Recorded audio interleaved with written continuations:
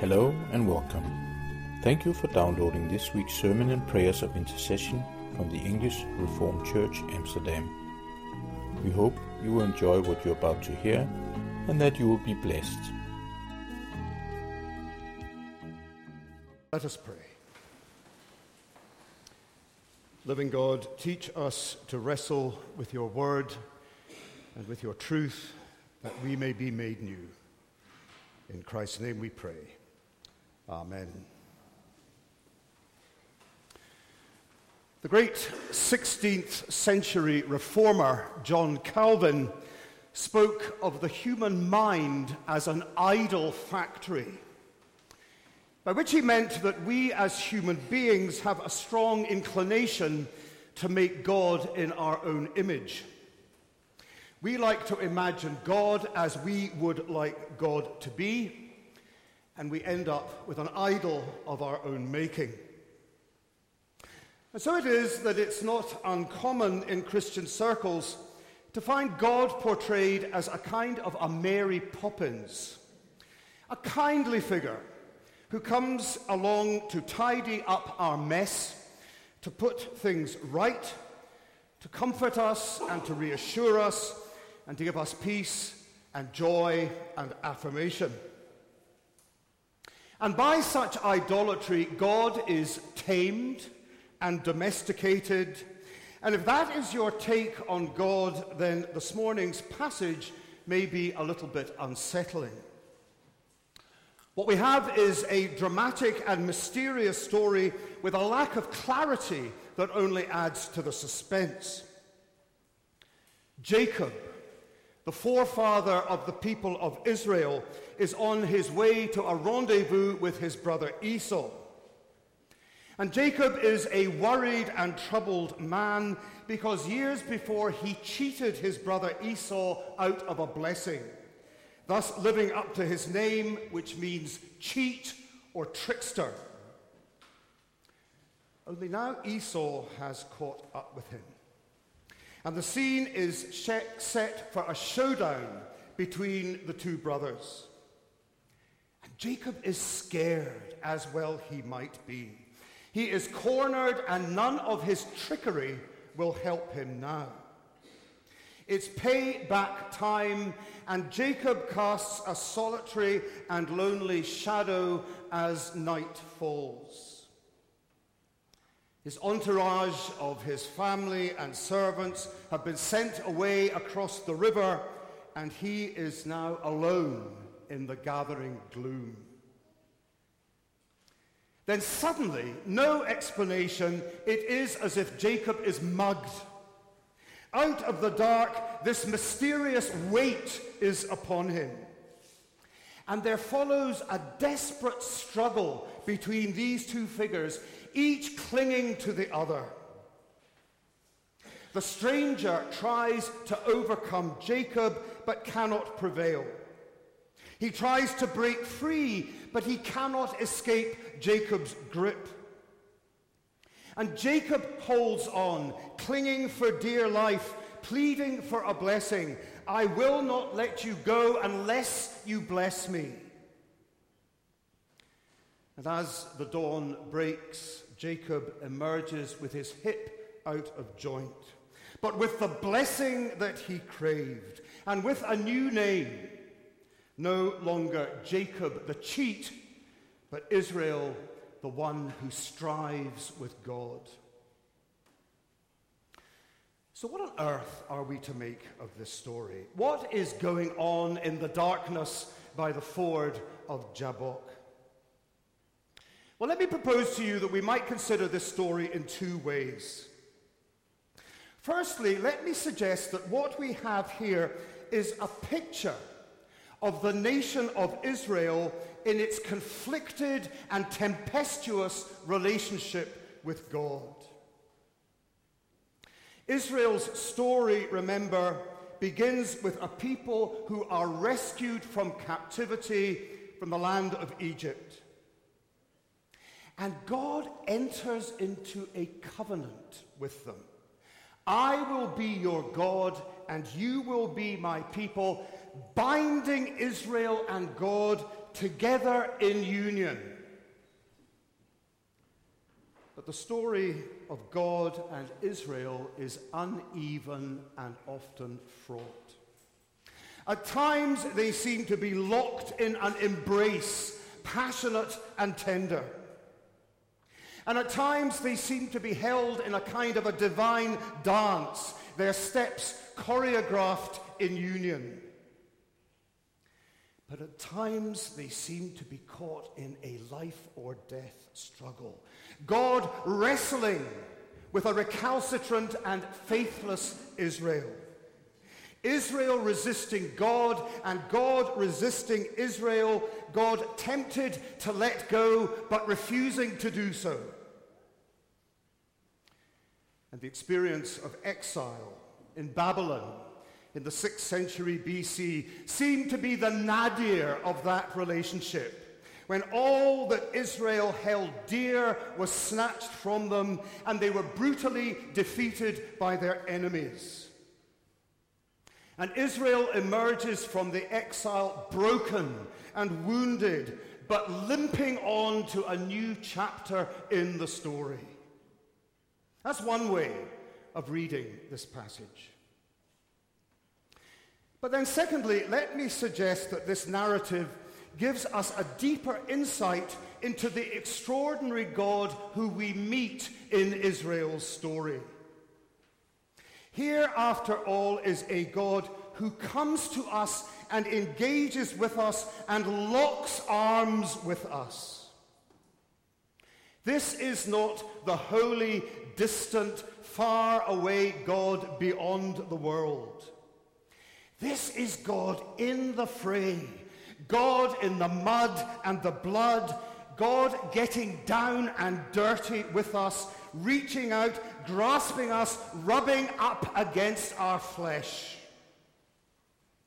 This is the God determined to subdue us and take us captive, resolved to overcome our resistance. This is the God coming to us in our guilt and our shame, like Jacob, and binding us in the fierce grip of grace and refusing to allow us to shake him off. And when the stranger pleads with Jacob to let him go, for the day is breaking, surely this is out of concern for Jacob, lest he see the face of God in the clear light of day and so perish. This is the God who will finally come to us, revealing his face and getting down and dirty with us, binding himself to us with ropes and with nails. So there are two ways of reading the story. A graphic image of Israel's history, a graphic image of Israel's God. But the story goes far deeper than that. Clearly, it's a story about struggle. And here I want to note that at the beginning of the narrative, the figure in the dark is described as a man. A man wrestled with Jacob until daybreak. And read this way, the story could be seen as symbolizing Jacob's wrestling with himself. The man who struggles with his own shadow, his own self. And surely we recognize here one feature of sin. For you see, sin does many things. Sin sets us against God, separating us from our creation. And sin separates us from our fellow human beings, estranging us from one another, estranging Jacob from Esau. But sin also sets us against ourselves, alienating us from ourselves, such that I am not at peace with the person who stares back at me every morning from the mirror. And I long to be at peace with myself, to be reconciled with me. One feature of my estrangement from myself is my conscience. When I know that I have done what I ought not to have done, or failed to do what I ought to do.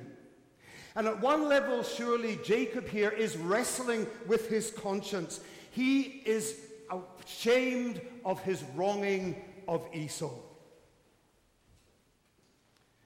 When you are by nature a crook and a cheat, your rear view mirror constantly reflects the car crashes that you leave in your wake, and somewhere deep down you suffer the pangs of a troubled conscience that will not give you peace with yourself.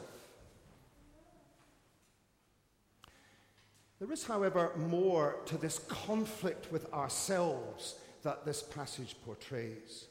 For one intriguing feature of the passage is that it has baptismal overtones. Note that the incident takes place by the ford of Jabbok, and Jacob sends his family across the brook at the start of the story and then returns for the night, only to cross the stream the next day to meet Esau. And here is baptismal imagery. And baptism recognizes that in each and every one of us there are two conflicting selves. An old self, an inauthentic self, an estranged self that is not really me at all and that must die. And baptism proclaims that this old self has been sentenced to death. In fact, it has been crucified with Christ, nailed to the cross with Jesus. And what emerges out of baptism is my true self, my reconciled self, my authentic self, which is really me as God knows me and which rises with Christ. But the Christian life is a struggle between those two selves. My old estranged self keeps coming back, seeking to usurp my identity. And so I struggle between the old and the new, and this is what is happening with Jacob. In this struggle, he is given a new name, a new identity. Jacob, the old self, the cheat, the twister, is renamed Israel, one who strives with God, and yet they still struggle against each other. And it is Israel who will finally prevail, praise God, but not yet. And that is the story of your life and of mine. Jacob wrestling portrays our conflict with ourselves, symbolized graphically in baptism. But as we move on in the narrative, we find that this stranger in the night is no mere man, for it morphs into God, such that Jacob concludes that in his struggle he has seen God face to face and lived to tell the tale.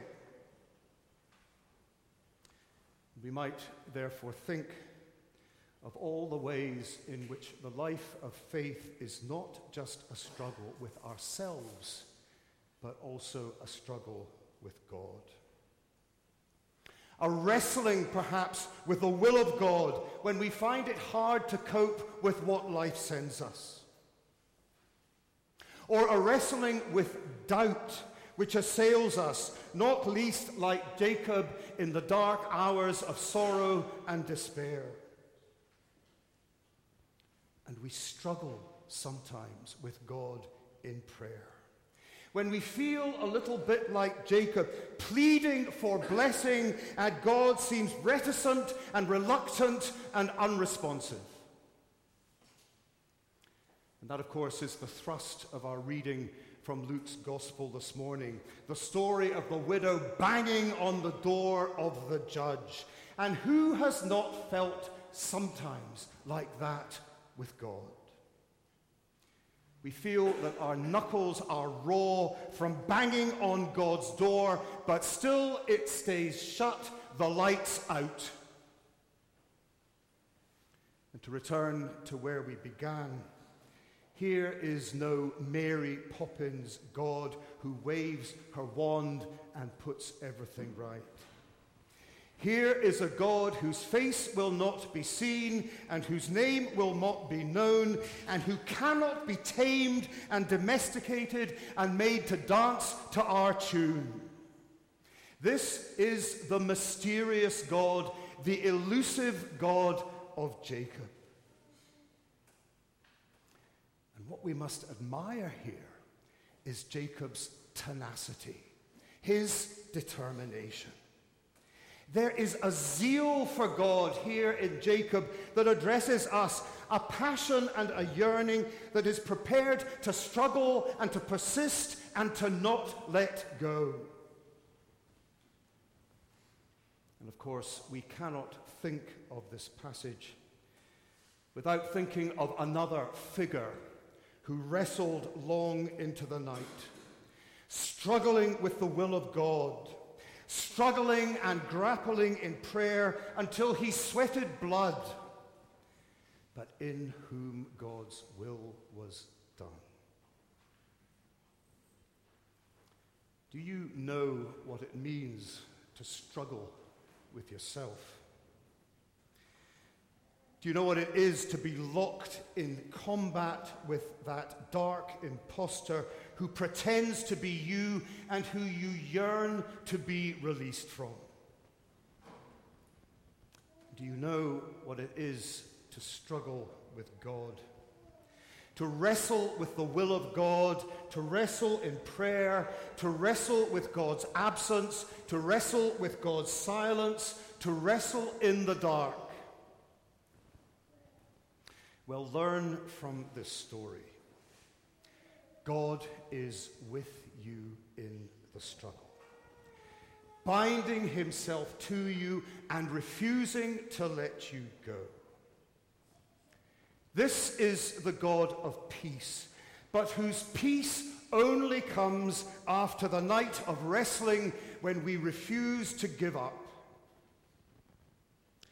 This is the God who, after the night of struggle, walks with us across the river to face our fears, limping as we go, but with our wounds slowly being transformed into scars. Amen. Let us pray.